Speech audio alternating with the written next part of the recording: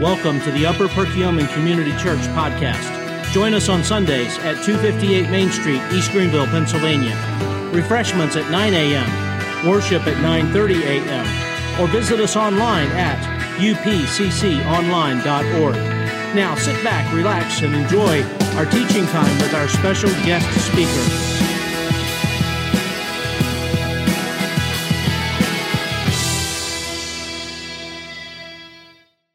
All right, thank you, Luca. Good morning. If you have a Bible, I invite you to turn to 1 Samuel chapter 24. 1 Samuel chapter 24. For those of you who may be visiting or are newer with us, we have traveled over the last year and a half as a church family through the narrative of 1 Samuel. Am I hot? I feel loud. There we go. Am I good? All right. Not hot like that, just my mic hot. That's very vain to ask that question when you come up. But we've been traveling through, and we are just 5 weeks away from ending our journey through 1 Samuel. It's exciting. We plan on ending the last week of July, Lord willing. So today, we're covering 2 chapters, but have no fear, we're going to move through quickly. And the reason being is they're very similar. They kind of mirror one another in some of the things that happen. If you don't have a Bible, there's a Bible right in front of you, and it's page 314. You can find our passage for this morning. Just to kind of bring you into context of where we're at as we enter into this morning's passage, we are like at the pinnacle moment of this narrative story. This is like if you've watched any of the Bourne series, this is like the car chase in a Jason Bourne movie at the very end where the 2 main characters are going at it, and you're holding your breath, the music's loud, it's intense. And right here, as we enter into this passage this morning, you have 2 characters that we've been following with and tracking with coming on a collision course. That's Saul and David. And just to remind you of the history of these 2, we got to go all the way back to 1 Samuel chapter 10. No need to turn there. But the people of Israel look around, all around them, and say, we want a king like every other nation around us. Yes, we are ruled by God, but God is not enough, is what they were saying, and we want a king, and so God gives them what they want. And Saul is anointed in chapter 10 and verse 1 and becomes their king.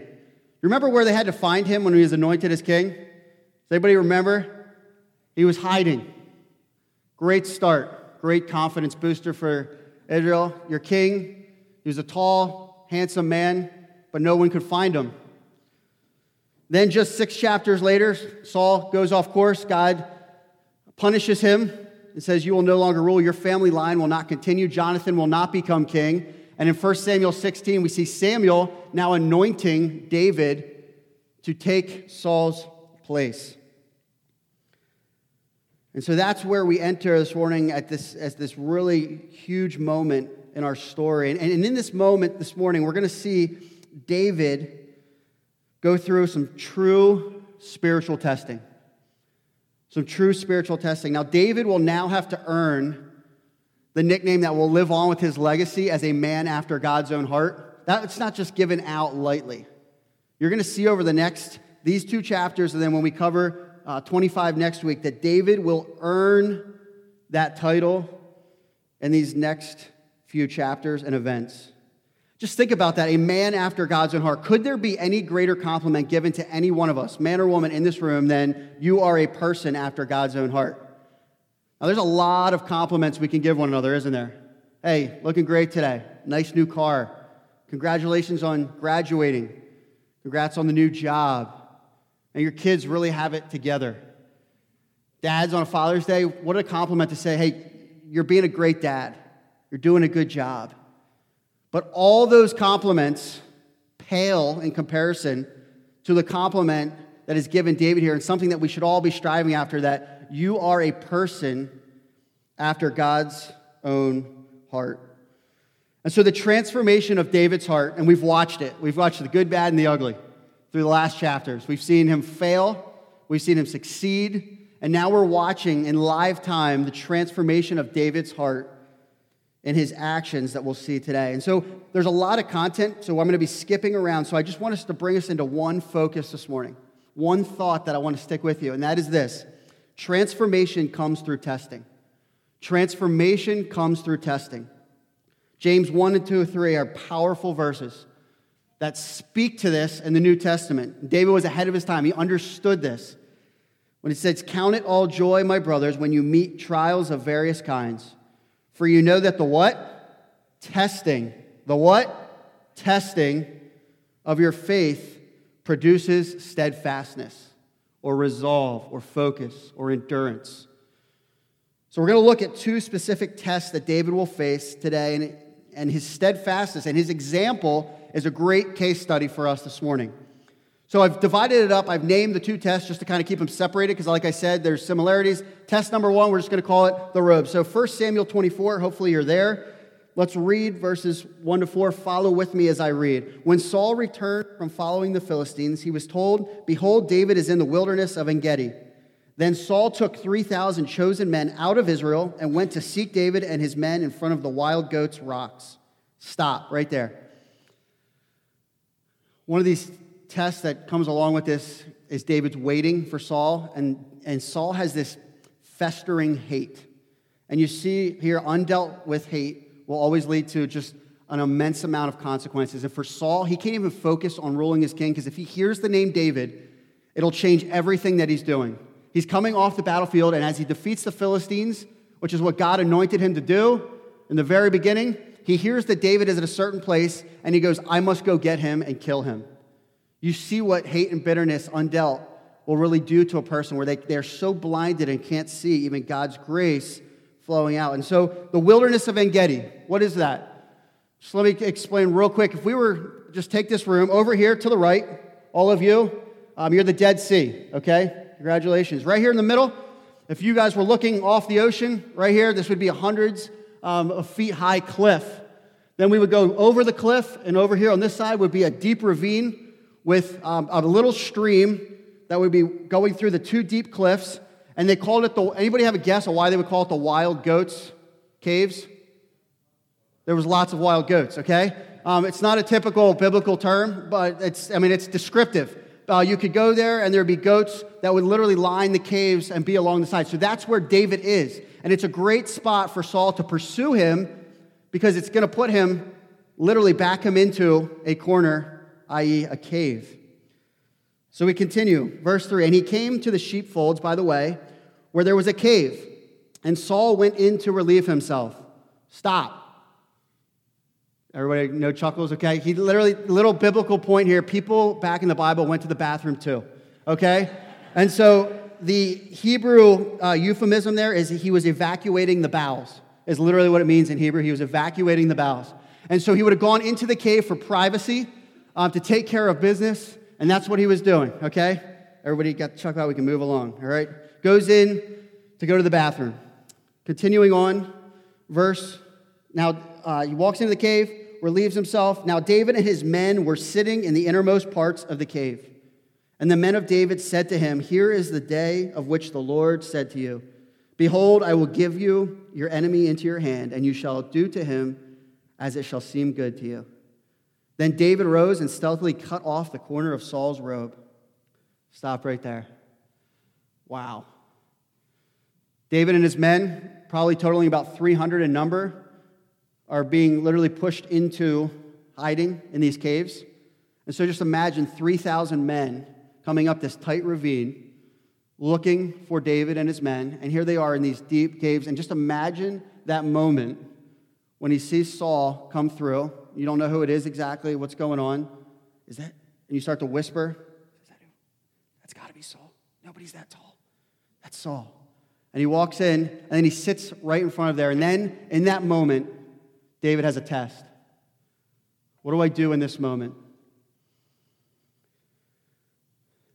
We'll come back to this. In the ancient East, the hem of a robe held special significance.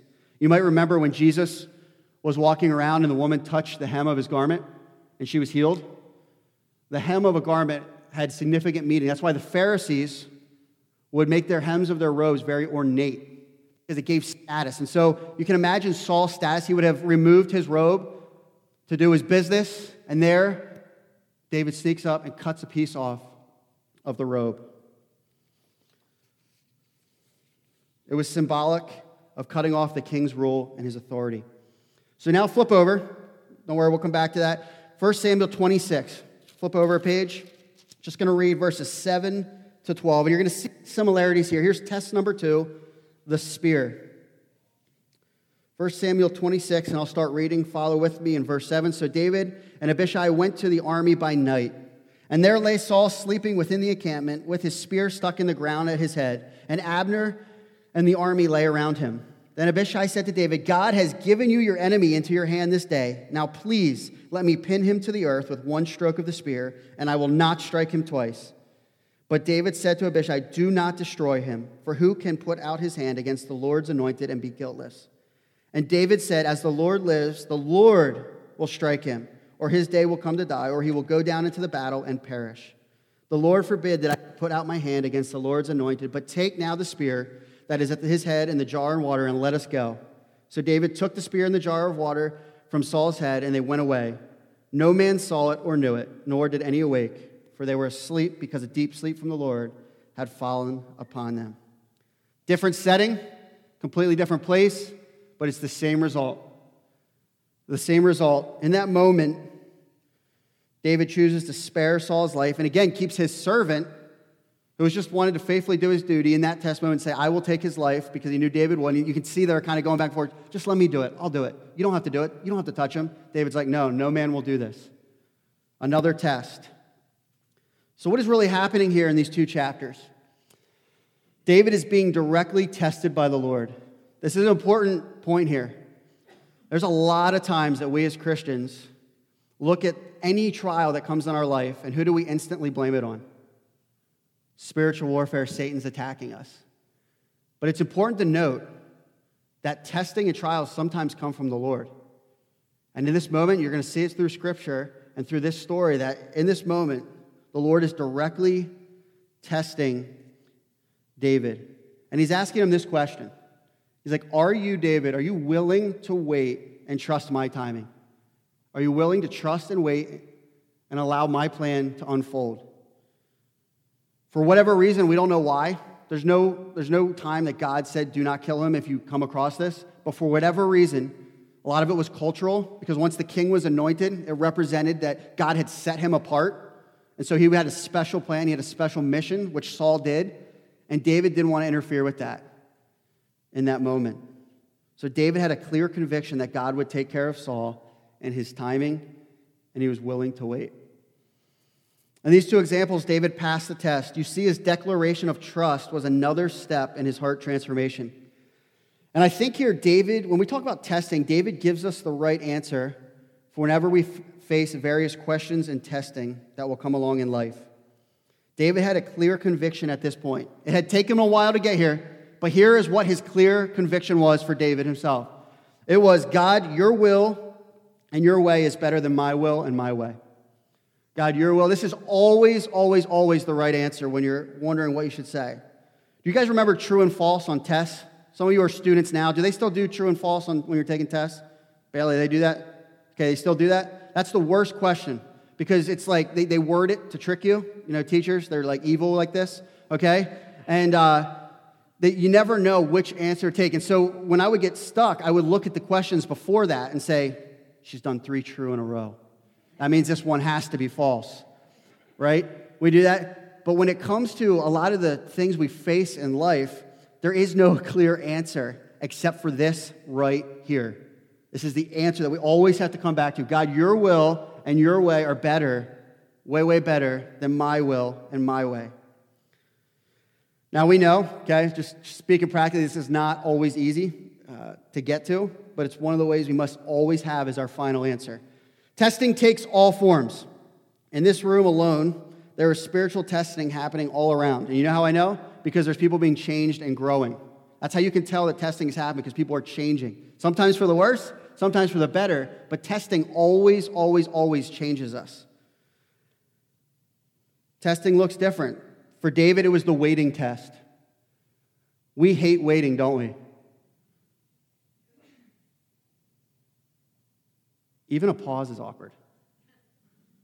Even pauses in our lives make us uncomfortable. But waiting is even worse. It drives us nuts. We hate waiting. David would spend 15 years waiting on the run. From the time he was anointed to the time he would become king, 15 years. Think about that. Some of you that are sitting here this morning are in long seasons of waiting. You're waiting for God to answer a prayer that you've cried out over and over again. You're waiting for a relationship to happen that you desire. You're waiting for the salvation of someone you love. You're waiting for the answer to questions that you may never get answered. You're waiting for physical pain to subside. We could probably all take time if we could break out into small groups and identify areas of waiting that we all experience. Waiting is hard. Another form of testing is the wilderness test. Right now, God may have some of you on a wilderness journey. The wilderness isn't fun, is it?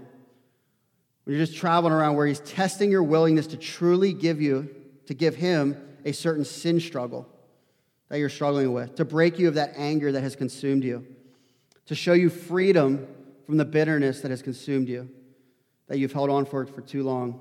Moses was speaking to the Israelites in Deuteronomy, and he says this to them. He goes, "Remember how the Lord your God led you through the wilderness for 40 years, humbling you and testing you to prove your character and to find out whether or not you would really obey his commands." A lot of people teach that God doesn't test his children. This contradicts it. James contradicts it. No, God will test you. He tested his people for 40 years in the wilderness until they were willing to really understand and say, yes, Yahweh is God. We will fully submit to his authority, and we will just keep going around in a circle. And some of us are in that waiting, circling in the wilderness. God wants us to get to the point where you say, Lord, I will change because I'm so completely satisfied in you that my struggle no longer satisfies me. And so it's possible that you are in this wilderness journey right now, that you're at the point in your testing where you just aren't able to say, God, your will and your way is better than my will and my way. Maybe you're just not there this morning. So we'll talk about that and give you hope this morning. So don't ever think, okay? Don't ever think there isn't a purpose behind the tests of your life you face. God is always, always, always trying to transform us into his perfect image. And in our waiting, we often get glimpses of him in ways we wouldn't experience otherwise. Some of you, even in the last few weeks, have experienced intense things, pain, loss, and it's been such a joy for me to hear your attitude in those, where you say, you know what, I've been dealing with this intense pain right now, but let me tell you something, Brian, I have experienced God in a way that I would never have otherwise. I love that example for me because it's like, man, you are going through this difficult test, and what is your focus? Man, I get to see God in a whole new way. Best way to pass a test is to prepare for a test. We just got our college students home. Anybody pull any all-nighters before the final? Yeah, Jay, I know, I see the head nod. Okay, we've all pulled the late night where you're just cramming and preparing for a test. And so I want to just now give kind of an overview of some of the things that we see in these passages that will help us be prepared for the tests that come along in life. And so number one, spiritual tests will come along at unexpected times. David had no idea that he would encounter Saul on that day. There was a chance that he was going to be put to death. They would find him. But in that moment, imagine the hiding. They were hoping that they would just pass by and then leave. And here walks Saul into the cave, and a test comes up like that, where he has to make a decision in a split moment.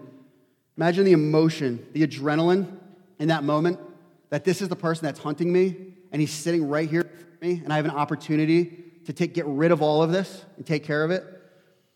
Spiritual testing will come at unexpected times.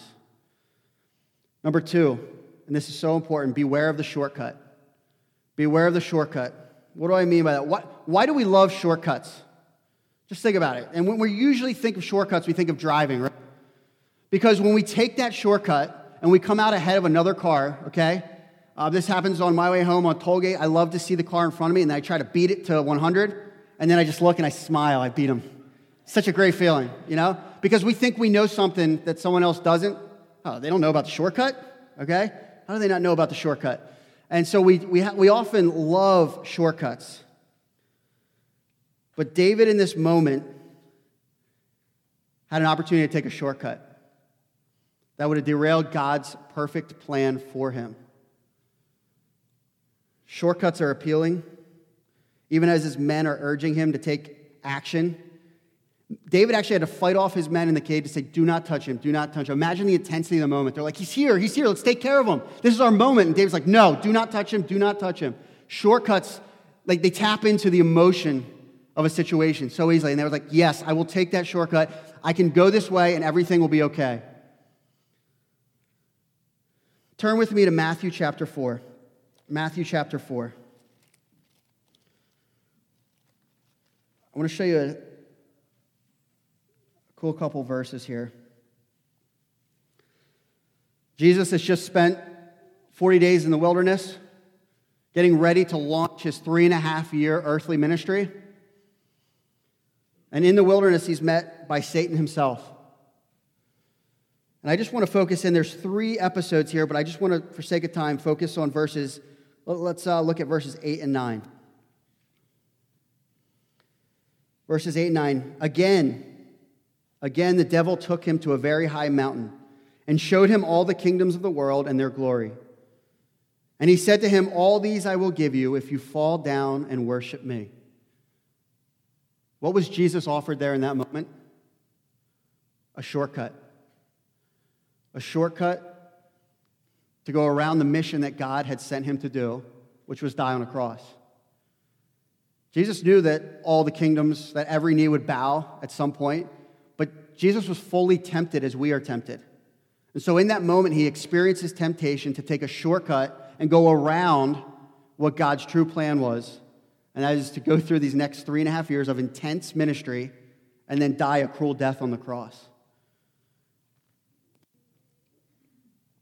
One of the ways that Christians become overwhelmed and live defeated lives, where you just are like, that person is not thriving as a believer, is that they get in their mind that I can just take shortcuts and everything will be okay. And then every time we take a shortcut, what happens? It doesn't remove the issues of life, the challenges of life, the pain of life, the trials of life, the testing of life. Sanctification is messy. Let's just say that together. You ready? Sanctification is messy. It's hard work. It's a lifelong pursuit of becoming like Christ. It's not quick fixes. And we live in a quick fix world. We got concrete that's called Quikrete because it just does things fast, okay? Everything is fast food. And we want these instant quick fixes for everything. But sanctification and living life together and growing together in Christ is messy, hard work. And one of the things that the devil uses to say, just a quick fix. Take a shortcut around God's will here. Just take a straight line and everything will be okay. And we miss the opportunity to experience the transformation that takes place when testing takes place. Number 3, God is present in our testing. This is the next test prep. Just know this going into a test that you might be experiencing now or that's coming up, and just know that God is present in your testing. Turn back with me to 1 Samuel 26. Just want to look at one verse. 1 Samuel 26. Flip back there if you can. I'm going to read a verse that we already read, and I never caught this before. I've heard this story from flannel graphs on up, okay? The story of, David, he spared Saul's life twice. What a great guy. But you see here something amazing happens in this second test that completely is different than the first test. So look at 1 Samuel 26:12. So David took the spear and the jar of water from Saul's head, and they went away. No man saw it or knew it, nor did any awake, for they were all asleep, because a deep sleep from the Lord had fallen upon them. That last line is what I've always missed. I never knew that God was there as part of the test with David to say, I always thought, David is like the super James Bond spy. He snuck into a camp with everyone else around, and he took the spear and jar. That guy is unbelievable. Well, he was. He was an amazing warrior. However, it was God who said, I'm going to walk into this test with you again, and I'm going to put everyone to sleep so that you can't take any credit for this. I'm testing you. It's going to be hard. And I know what you're trying to do. You're trying to make my name great. We'll see the second test, David is actually on the offensive versus the defensive. He's not in a cave. He actually goes to Saul. We can never take credit for the tests that we pass or the victories that we have. We will never be able to face the tests in life without understanding how God is involved. And this is hard, because a lot of us think, I just got victory over that test. I did it again. I'm doing it on my own. You're never doing it on your own. Another cool thing that God does, 1 Samuel 24:5. 1 Samuel 24:5. Again, I always just pictured, I guess the flannel graphs couldn't show this, but David cuts off the corner of the robe. We see that God, when he walks into trials with you, he convicts you in the moment. He convicts you in the moment. And so David cuts off the robe, and what's it say there happens? It says David's heart did what? Anybody there? It struck him. 1 Samuel 24:5, and afterward David's heart struck him. What was that? It was conviction. God convicted him in that moment that, hey, to everyone else around here, it looks like you made the good choice. But guess what, David? I'm about making you make godly choices. And that's what God does when he tests us. He changes like, hey, we might be doing a good thing, but God's not about us being good people. He's about us being godly and holy people. Be holy for I am holy. So when we walk into tests, know that God's with us and that he's right there. But here's this beautiful thing about God testing us now in the New Testament as New Testament believers. He has given us the Holy Spirit that convicts us. And he's the one that takes good decisions and turns them into godly decisions. Sometimes we don't even know what decision to make. A lot of decisions are not like black and white, are they? There's a lot of tough decisions where you're just like, I don't know what to do. What do I do? I wish I just had a clear answer. But the beautiful part is we make a decision, and God says, hey, you can adjust this a little bit here. Do it this way. This is my way. And then another thing that happens when we're tested and God's there with us is it provides confidence. Like I said, test number 2, David is on the offensive. Saul comes after him again, gets 3,000 men again. You see the insecurity of Saul in all of this. Saul knows God's plan. He already knows it's been revealed to him that his family will not be on the line, but he still wants to take control. And that's what happens when people that aren't willing to really understand what God's testing looks like, we tend to take control, and when we take control, things get ugly really, really fast. And that happens in Saul's life over and over and over again. But you see here, there's sincere confidence with David. You know, confidence is an interesting thing. If you're a Phillies fan, Friday night, Hector Neris came in. He's the closer right now for the Phillies. And the Phillies had a 2-run lead. And those of you who already know what happened. What happened on Friday night for the Phillies? Blew it. They lost. He came into the game and lost it, and it was a really frustrating loss. I actually heard my neighbor scream through my house walls. He was in his garage. So I was like, what happened? And I turned on my phone, and the Phillies had lost. But here's the cool thing. Last night, what happened? The Phillies score in the top of the 9th. They have a 1-run lead. Gabe Kapler, manager for the Phillies, without a blink, calls the bullpen and says, bring them back in. Puts them back out there, and he goes through the heart of the Braves order, and he goes 1, 2, 3, out, game over, Phillies win. Do you know how many times God, by his grace, says, Brian, you blew it. You blew that test. But I want you to get back up there, and I'm right here with you right now, and get out there. I'm here. I'm changing you. I love you. I care for you. And I want you to walk in confidence through these tests. I'm not leaving you alone. So I don't know where you are this morning. Only you can answer that. But I can guarantee one thing. We are all facing tests. They may look different for each of us. But I want to just put this verse up for sake of time. Romans 12:2. Romans 12:2. And it says, do not be conformed to this world, but be transformed by the renewal of your mind. That by what? Testing, you may discern what is the will of God, what is good and acceptable and perfect. So why are we being tested? Why do tests come along? Because tests transform us into a better understanding of what the will of God is in our lives. Both of David's tests ended with him standing with confidence. We don't have time to cover, but both of those sections at the end of both chapter 24 and chapter 26, David walks out of the cave after Saul. He's still in the ravine. And he goes and he calls out to Saul. He says, God's will be done. May he be the judge between us. And what happens? God convicts Saul in that moment, and he walks away and he lets David's men go. He had come to kill him, but because David submitted, David walks out and says, I want to just humbly come before you. I could have killed you and I didn't.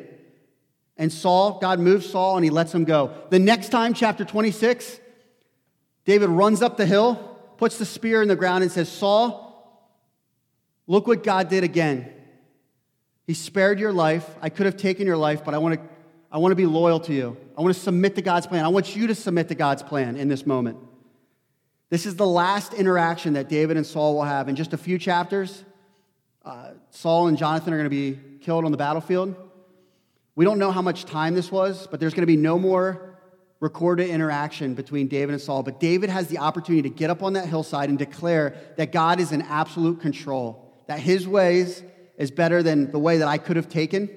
And what an example to Saul and all the men that are watching in that moment to say, wow, David truly, truly, truly trusts in God's sovereign plan. I don't know about you, but I want to be a man like David, who's after God's own heart, standing across from whatever test I am facing with confidence, with absolute 100% confidence, knowing that through my testing, however hard it might get, and I know a lot of you, and Father's Day can be a reminder of some of the tests that you're in right now, but whatever test you're facing right now, I want you to know that you can stand on that other hillside with confidence and say, God is in control. David had to keep waiting. It wasn't like everything was fixed. This wasn't a shortcut here. He had to keep waiting, and eventually David would take rule and rule for 40 years. As you just think about whatever test, I want to just put this quote back up here, because this is always the right answer to whatever test you're facing. God, your will and your way are better than my will and my way, no matter what emotion I'm feeling. The restraint that David had to show, he was human, to not kill David in that moment. Think about how much easier his life would have been after that. People would have recognized him as king. David was liked by a lot of the people. They looked up to him. They wanted David to be king. But he said, I'm stepping away. God's in control. I'll wait. Let's pray. God, we thank you for your word and the power of it. God, when we think about testing and the tests that you bring along in our lives, God, testing has a negative connotation a lot of times. But God, I pray that you would transform our view of some of the tests that we're going through now and see that, God, as we are tested, we are being transformed by your power. And God, I thank you that as we sit here, if we're a believer in you, God, we have the Holy Spirit helping us navigate some of the challenging tests that come along in this life. God, I pray for endurance, steadfastness for those who are facing those waiting trials, God, where years and years and years of crying out to you, and they feel, God, that you're distant, you're not there. But God, I pray that you would reveal yourself and your plan and bring comfort, God. For those who are in the wilderness, God, who continue to be tested, God, or maybe it's a sin issue that we just are not willing to release, God, and you're saying, no, you're not coming to the promised land. I'm making you like myself, God. Continue to break us down of the sin struggles that rule every one of our hearts, God, so that we can stop wandering and start moving forward and pursuing you, God, with everything. Lord, I thank you for the examples in your word, God. Most of all, God, I thank you for your grace that is poured out on me and every other person in this room, God, where you say, hey, I'm going to put you through tests, but I'm right there with you. No one can take you out of my hand. I'm growing you. I'm shaping you, God. So I thank you and ask you to continue to grow us as individuals and as a church. In your name, amen.